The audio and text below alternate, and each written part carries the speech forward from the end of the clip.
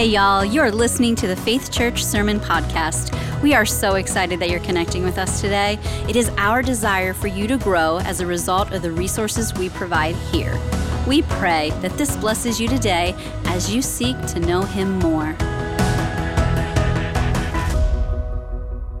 Charles Dickens, famous author, wrote a number of books. His most famous book is called The Tale of Two Cities, and it starts out with this line that says, "It was the best of times, it was the worst of times. It was the age of wisdom, it was the age of foolishness.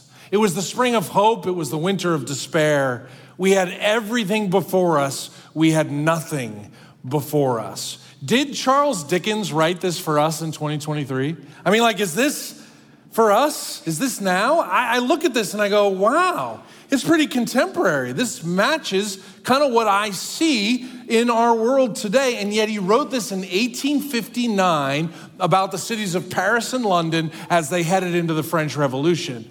And you look at this and you go, this kind of represents all of humanity, that a lot of our seasons in life look like the best and the worst are happening at the same time, that there's a lot of wisdom and a lot of foolishness, that there's a spring of hope and a winter of despair, that it feels like there's so much potential in our society and it feels like we're on the edge of falling off a cliff. And all of that's sort of occurring at the same time. And I wonder if Charles Dickens read Ecclesiastes 3:1. If you have your Bibles, we're in Ecclesiastes 3, and we've been on this journey. I wonder if you have your Bibles, turn them on and open them up. I wonder if he wrote or read, he didn't write them. Solomon wrote Ecclesiastes 3. I wonder if Charles Dickens read what Solomon wrote. And so we've been on this journey to kind of understand the seasons of life, working our way through all of Ecclesiastes 3. Today we're going to kind of finish that up. And Solomon starts off by saying there is a time for everything and a season for every activity under the heaven. So there's the best of times and the worst of times that are happening all at the same time. That winter and summer and spring and fall, there's a season for everything and every activity under the heavens. And kind of working our way through this as we've done it over the last 8 weeks, trying to learn what it looks like for you and me to yield to God in whatever season we find ourselves in.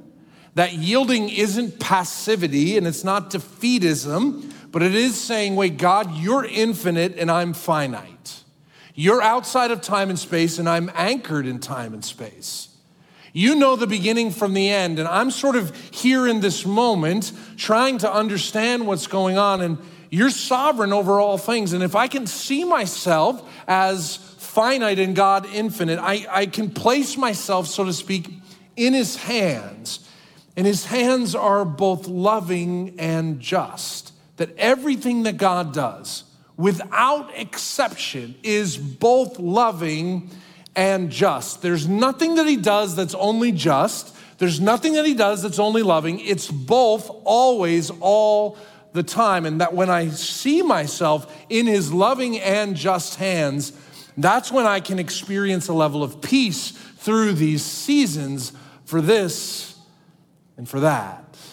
And so we've kind of worked our way through this and talked about a time to be born and a time to die, a time to plant and a time to uproot, a time to scatter and a time to gather, a time to speak and a time to be silent. Today we're going to look at this last one, Ecclesiastes 3:8, which says there's a time to love and a time to hate, a time for war and a time for peace. I mean, just look at this for a moment. I mean, you kind of see these words that Solomon is using as pretty natural descriptions of our human experience, that every human that's born experiences love and hate, that all of us have an experience with some war and peace. This is a normal, natural description of our human existence. It also describes the heights and the depths of our human experience. The highest thing in life is to be loved and to love someone else. The lowest thing in life is to hate and to hate, to experience hate. The highest thing is to experience peace in all levels. The lowest is to experience war and the destruction of all levels. And so this kind of Solomon's way of finishing his statement saying, let me describe to you the highest of highs and describe to you the lowest of lows, that everything has a season and a time and a place. But there's a part of me that looks at this and I wonder, a time to love and a time to hate, a time for war and a time for peace, that is it possible that he's saying this is good? That it's actually not just describing our human experience, because it's accurate to our experience, but does this mean that under heaven, love and hate, war and peace are good? I mean, is it possible to do any of this without sin? Meaning, is he saying I can love without sin and I can also hate without sin? I can make war without sin and I can make peace without sin? Is that what he's telling us? And sort of exploring that together is an interesting sort of philosophical, theological question. And I would submit to you, it is possible to love and to hate, to go to war and to make peace, and do it without sin, because I see God doing all of that, and he's perfect, loving, and just in all his ways. So today what we're going to do is open up the Bible and look at how God loves and hates, makes war and makes peace, and hopes to learn and apply to our lives what this could mean in embracing seasons of all kinds, the highest of highs and the lowest of lows. Would you pray with me? Father, as we approach your word in a difficult theological and philosophical topic, would you help us to lean in, to learn, to become like you, to know your heart and to yield to your peace and discover your purpose. May your word do its good work in us, whether here on campus or those people engaging with us online. May we be open to your truth, and that you might change us in these moments. In Jesus' name, amen. To understand what Solomon means by there's a time to love and a time to hate, let's ask the question, what does God love? And just sit with that for a second. I mean, think of that question, what does God love? If we open up our Bibles and ask our Bibles the question, Bible, tell me what God loves. I mean, it's pretty extensive, the things that God loves, that he explicitly says, I love this.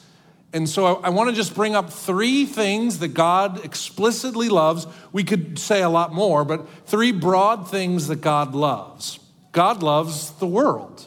I mean, this is so basic, but probably one of the verses that many of us could quote is, for God so loved the world that he gave his one and only Son, that whoever believes in him may not perish, but have everlasting life. When John writes these things, for God so loved the world, he is specifically talking about people. For God so loved the world of people that he gave his own Son, that God loves all people, and all means all, no exception. God loves all people. And we know that he created us in love. That's why he made us. And we know that all of us have rejected him and fallen short of his glory. So the Bible says God loves all people, but all people are sinful, without exception. Ask your neighbor if you're sinful. Don't. They're going to tell you, right?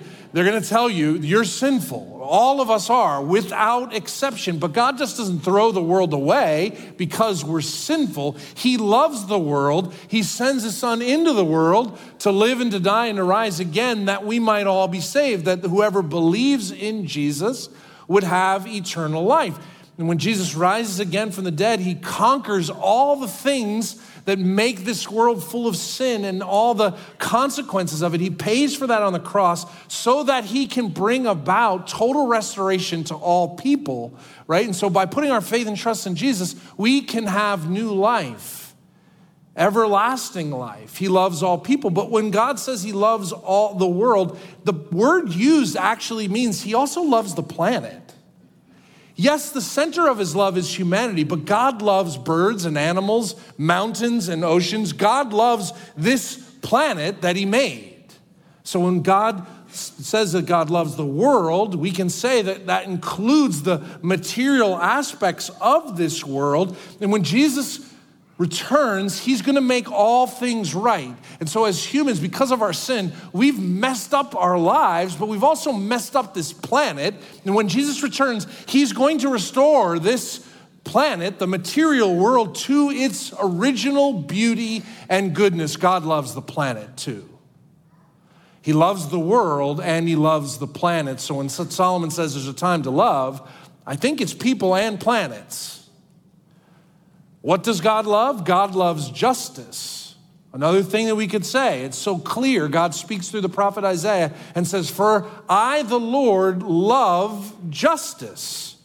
I hate robbery and wrongdoing." Or Psalm 11:7 says, "For the Lord is righteous and he loves justice." God in himself is right, and he is the standard of right. He loves justice, and he is the plumb line and standard of justice for all humanity. Therefore, he loves the administration of justice, the spreading of justice for all. This is what God loves. A very simple example of this, sort of practically. Have you heard that phrase, "you reap what you sow"? It's just basic. Like soon as spring, it's springtime now, and we plant things in the ground. When you plant a tomato plant, do you get bananas? You don't? Why?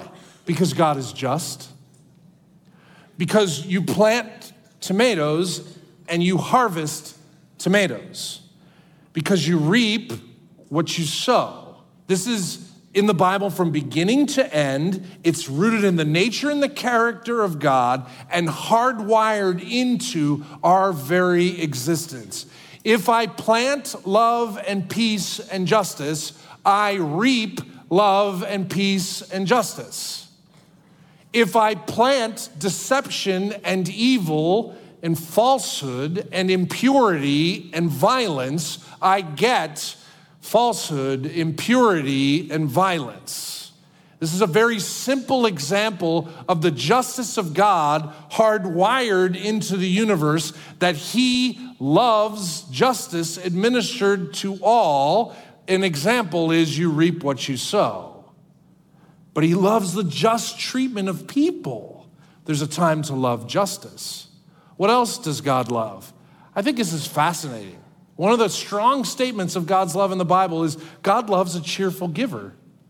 Well, that's cool. Strong statement. Because remember that God so loved the world. Remember that? God loves the world. What did God do because he loved the world? He gave. Can you imagine? God so loved the world that he kept his son Jesus for himself. What a stingy God. No. Our generous God says, I love so much that I give. And it's why Paul in 2 Corinthians 9 says, each one of us should give what we've decided in our hearts, not reluctantly or under compulsion, but God loves a cheerful giver.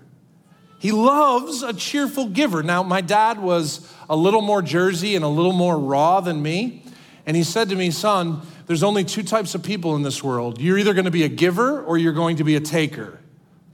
You're either going to give or you're going to take. And when I look at God, God is a giver. And his sons and daughters are designed to be givers. He loves a cheerful giver. And so when Solomon says there's a time to love, I think we can look at God and say, well, God loves the world. He loves justice. He loves cheerful givers. We can understand that that is pure and perfect of God, to love the world, to love justice, to love generosity. But what does the Bible say God hates? Great question. The easiest place to see what God hates is in Proverbs chapter 6. So if you're in your Bibles in Ecclesiastes, turn left to Proverbs 6, verses 16 to 19. You know, Solomon wrote, there's a time to love and a time to hate. He also wrote Proverbs 6, where he's going to explicitly tell us what God hates. He says in Proverbs 6:16, there are 6 things the Lord hates, 7 that are detestable to him. And then he gives a list. God hates haughty eyes, lofty, puffed up, arrogant, holier than thou, superior. He hates a lying tongue, deception, falsehood, bending the truth, ignoring the truth. He hates hands that shed innocent blood, violence against innocent people. Verse 18, he hates a heart that devises wicked schemes, conniving, manipulating, dishonest, scheming. Feet that are quick to rush into evil, impulsivity, lack of self-control, giving in to your feelings.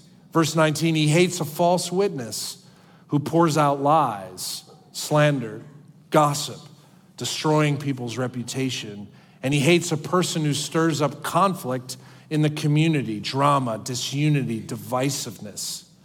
Solomon describes in a bunch of words the attitudes and actions that God hates. And so you look at all of these things, and he's describing our human behaviors and attitudes specifically against other people. So we might say that God hates sinful selfishness that harms people. He hates when we, who are created in the image of God, designed to love God with all our heart, soul, strength, and mind, and love our neighbor as ourselves, when instead of doing that, we love ourselves. And we make sinful choices that harm ourselves and harm the people around us. God hates that. And there's a time, he says, to hate sinful selfishness and the behaviors that harm people. To understand what Solomon means by there's a time for war, we can ask this question: when does God go to war? Are there examples in the Bible of God going to war? And keep turning back in your Bibles to Deuteronomy 9. In Deuteronomy 9, we read the account of God describing he's bringing his children into a new land, and the land he's bringing them into is occupied, right? There's people there. But God says, I want you to go into this war. It's fascinating. Deuteronomy 9 verse 1 says, "Hear, O Israel, you're now about to cross the Jordan to go in and dispossess nations greater and stronger than you, with large cities that have walls up to the sky. These people are strong and tall," he said. "You know about them. You've heard it said, who can stand up against the Anakites? But be assured today that the Lord your God is the one who goes across ahead of you like a devouring fire. He will destroy them. He will subdue them before you, and you will drive them out, and you will annihilate them quickly, as the Lord has promised." Verse 4 is fascinating. He says, after the Lord your God has driven them out before you, do not say to yourself, "The Lord has brought me here to take possession of this land because of my righteousness." No, it is on account of the wickedness of these nations that the Lord is going to drive them out before you. Interesting. God sends his people in, tells them to go, and he's going to fight for them, and he's going to give them victory. And when you get there, and when you take possession of the land, you won the war, don't take credit thinking it's because you're so great. You're superior. You're entitled. He says, no, the victory of this war is because of wickedness. The people of this land are wicked, he says. They are sinful and selfish. So whenever you see God go to war, God wars against sin. He wars against the sinful selfishness of humanity. God loves the world, right? He loves justice. And because he hates sinful selfishness, there's times that God goes to war. And Jesus' brother in James chapter 4, write this down, verse 1, he tells us about this. What causes fights, literally wars and quarrels among you? Don't they come from your desires that battle within you? You desire, but you don't have, so you kill. You covet, but you cannot get what you want, so you quarrel and fight. So inside of all of us is this sinful selfishness that wars inside of us, and then we take the war outside of us, and we start doing wicked and evil things. This happens throughout humanity. And God's at war against sin and selfishness in all of us. When Solomon says there's a time for peace, we can ask the question, how does God make peace? Because God loves the world.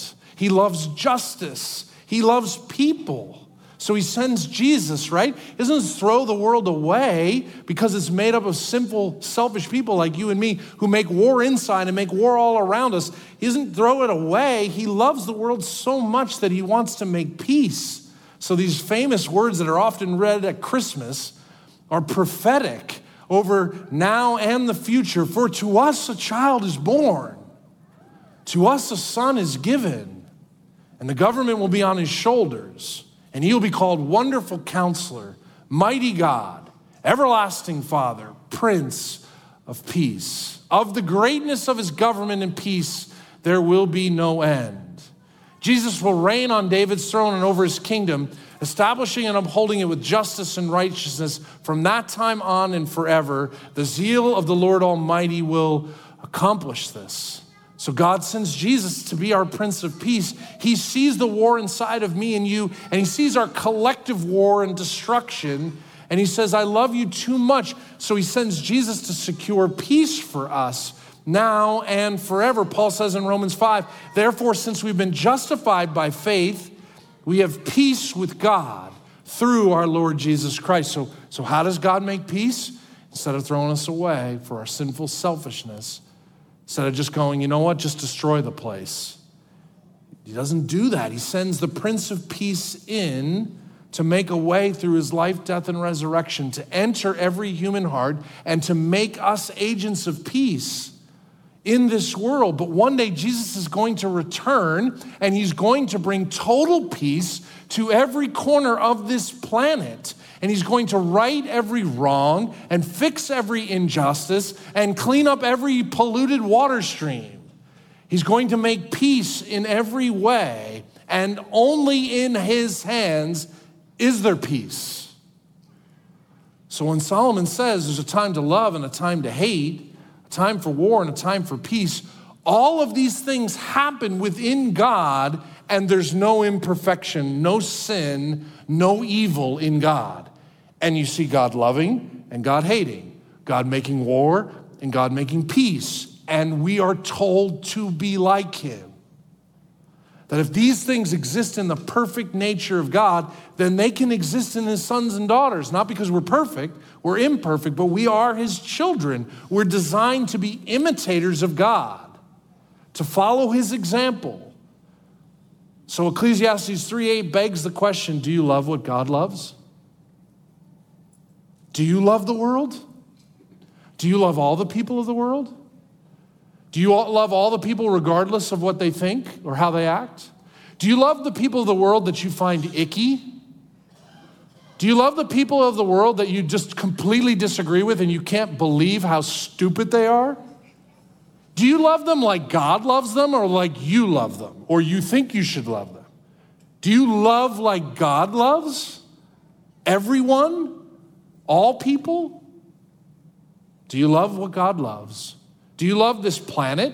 Is this planet just here for us to use and abuse and throw it away for our gain? Or do animals and plants and streams and oceans and mountains and trees, do they matter to God? God entrusted them to us to use for his glory, not for our selfish human gains. Do you love this planet? God does. And he's going to restore it to beauty. Do you? Do you love justice? God loves justice. Do you want justice for all people? God wants justice for all people. His standard of justice is our standard of justice, and the justice that God promotes is the justice that we must promote. When you see injustice at work or in your neighborhood, at school, do you speak up? Do you have courage to both see and speak up for injustice? Do you see that there are systems of injustice in our world that you can speak up and do something about? Do you love justice? God does, and he wants it for all people, all. Justice for all. Are you a cheerful giver or a reluctant giver? Are you someone that would be described as a taker? Everything is about you. It's my gifts, my money, my time, my retirement, my. Or are you like your Father in heaven who is generous, for God so loved the world, Joe so loved the world that he gave. That Melissa and Sylvia and whatever your name is, fill in the blank, that I so loved the world that I was generous and gave. I wasn't stingy and taking. God loves generosity. Do you hate what God hates? Do you? God hates sinful selfishness that harms people. Do you hate your sinful selfishness, or do you call it a bad habit? That's just the way I am. Do you hate your sinful selfishness? God does. I mean, 1 Peter 2 says, dear friends, I urge you as foreigners and exiles to abstain from sinful desires which wage war against your soul. There's something going on inside me and you that's waging war against us, and we treat it like it's a bad habit, or we toy with it. We kind of play with it. We kind of give excuses for it. It's just the way I am. The sin that wars against you is what nailed Jesus to a cross, because God went to war against sin. And we play with it, and we don't hate it. Have you welcomed the Prince of Peace into your life? Because the Prince of Peace sees the war going on inside you and says, I love you despite the war. I've come to give you peace over that and strength over that. Would you invite me in, and I will make peace, and I will transform you from the inside out. Have you welcomed the Prince of Peace? Because while there's a war stirring up inside you, he can come and give you peace and power over those things and make you love the things God loves and hate the things God hates, if you would just welcome the Prince of Peace. Because when you receive this peace, you could be agents of his peace until he comes and makes all things right and just on planet Earth. I want to finish by having you turn back to Ecclesiastes 3. Come back to Ecclesiastes 3, verse 9. So Solomon says, there's a time for this and a time for that, a time for this, a time for that, a time for this, time for that. He says 14 statements, a time for this, time for that, time for this, all things. And he gets to the end, verse 9, and he says, now what do workers gain from their toil? A time for this, time for that, time for this, all these seasons. What do workers gain from their toil? I've seen the burden God has laid on the human race. There's three words that stick out to me: work, toil, burden. Doesn't that explain our human existence? Like in many, many ways, as we go through these seasons, we experience work all the time. Oh gosh, I gotta go to work. Right? Every type of work is hard. You're sweating. It's difficult. It's stressful. It's pulling you apart. It's burden. You feel the gravity, the weight of work all the time. Why is work and toil and burden so real in our human existence? Because God made us and we rejected him. And the result of our rejection is difficulty in life. At every stage of left and right, up and down, in every season of life, work and toil and burden. And I love that the Bible is honest about that. It's like, hey, yeah, you know what? Through these ups and downs, lefts and rights, it's gonna be hard. But look at what he says next. He has made everything, this is God, has made everything beautiful in its time. He's lifting our eyes to see that in God's goodness, he's going to make everything. Interesting phrase, he says, and he's also set eternity into the human heart. What does that mean? I am finite, but God made me and you with a soul that will never die, and a sense inside each one of us that there's more going on than what we can see or experience on planet Earth. He set eternity into the human heart. Even though that's true, no one can fathom what God has done from beginning to end. Even though this is true, I'm still finite and he's infinite, right? And so I'm never gonna fully understand all that God is doing, and yet I go back to, he's gonna make it beautiful. And then he goes on to say, I know that there is nothing better for people than to be happy, to do good while they live, that each of them may eat and drink and find satisfaction in all their toil. This is a gift of God, that even as this life is up and down, left and right, even though I'm sweating and it's hard and difficulty happens, even though I'm finite and God is infinite and I have an eternal soul that will never die and I can't fully fathom all that's going on, he's like, Joe, eat, drink, Seize the day. Don't just que sera, whatever will be, will be. No, lean in. Find your joy in all of these lefts and rights, ups and downs, seasons that happen. Find your satisfaction. This is a gift from God. And he ends by saying, I know that everything God does will endure forever.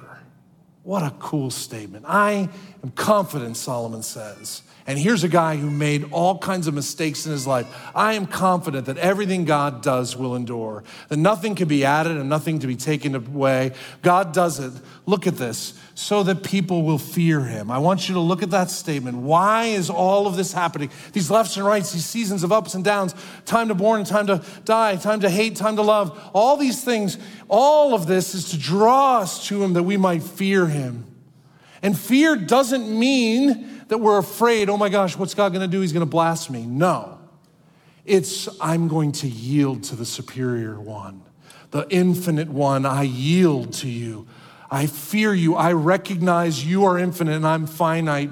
You see all things and I don't. I trust you even when I make mistakes. I trust you on my good days and my bad days. God does all of these seasons, these lefts and rights, these ups and downs, the best of times, the worst of times, the times of hope, the times of despair, the times of crying and the times of joy, the time of life and the times of death, that you and I might fear him and yield to his purposes because he is good and his love endures forever and he has a purpose for your life. And yet we fight him instead of fear him. We fight and resist the Almighty instead of just saying, I will obey you, I will follow you, I will trust you, left and right, up and down, in every direction, I will follow you. God, please help your sons and daughters, because these are hard truths that you have set in, hardwired into our hearts, that you're a God of love and a God of justice. You're a God who hates sin and rebellion. That there are wars that take place because of the wickedness of humanity. That you defend the cause of the innocent and you bring about peace. Only in you is there true peace, shalom, forever. You are the Prince of Peace. So if we feel a war going on inside of us today, may we yield to you. Where we have let injustice thrive, may we hate that. Be agents of justice. Where we have not loved, forgive us that you might love. Where we've abused our planet, give us grace to steward our planet. Help us, God, that we might fear you and follow you and discover the greatest joy in your hands. You alone are worthy of praise and worthy of obedience, worthy of trust. You promise to make all things beautiful in their time. We can't fathom what that looks like today, but we trust you. So make every pain beautiful. Make every joy beautiful. Make every season beautiful. We trust you to do that. In Christ's name, amen.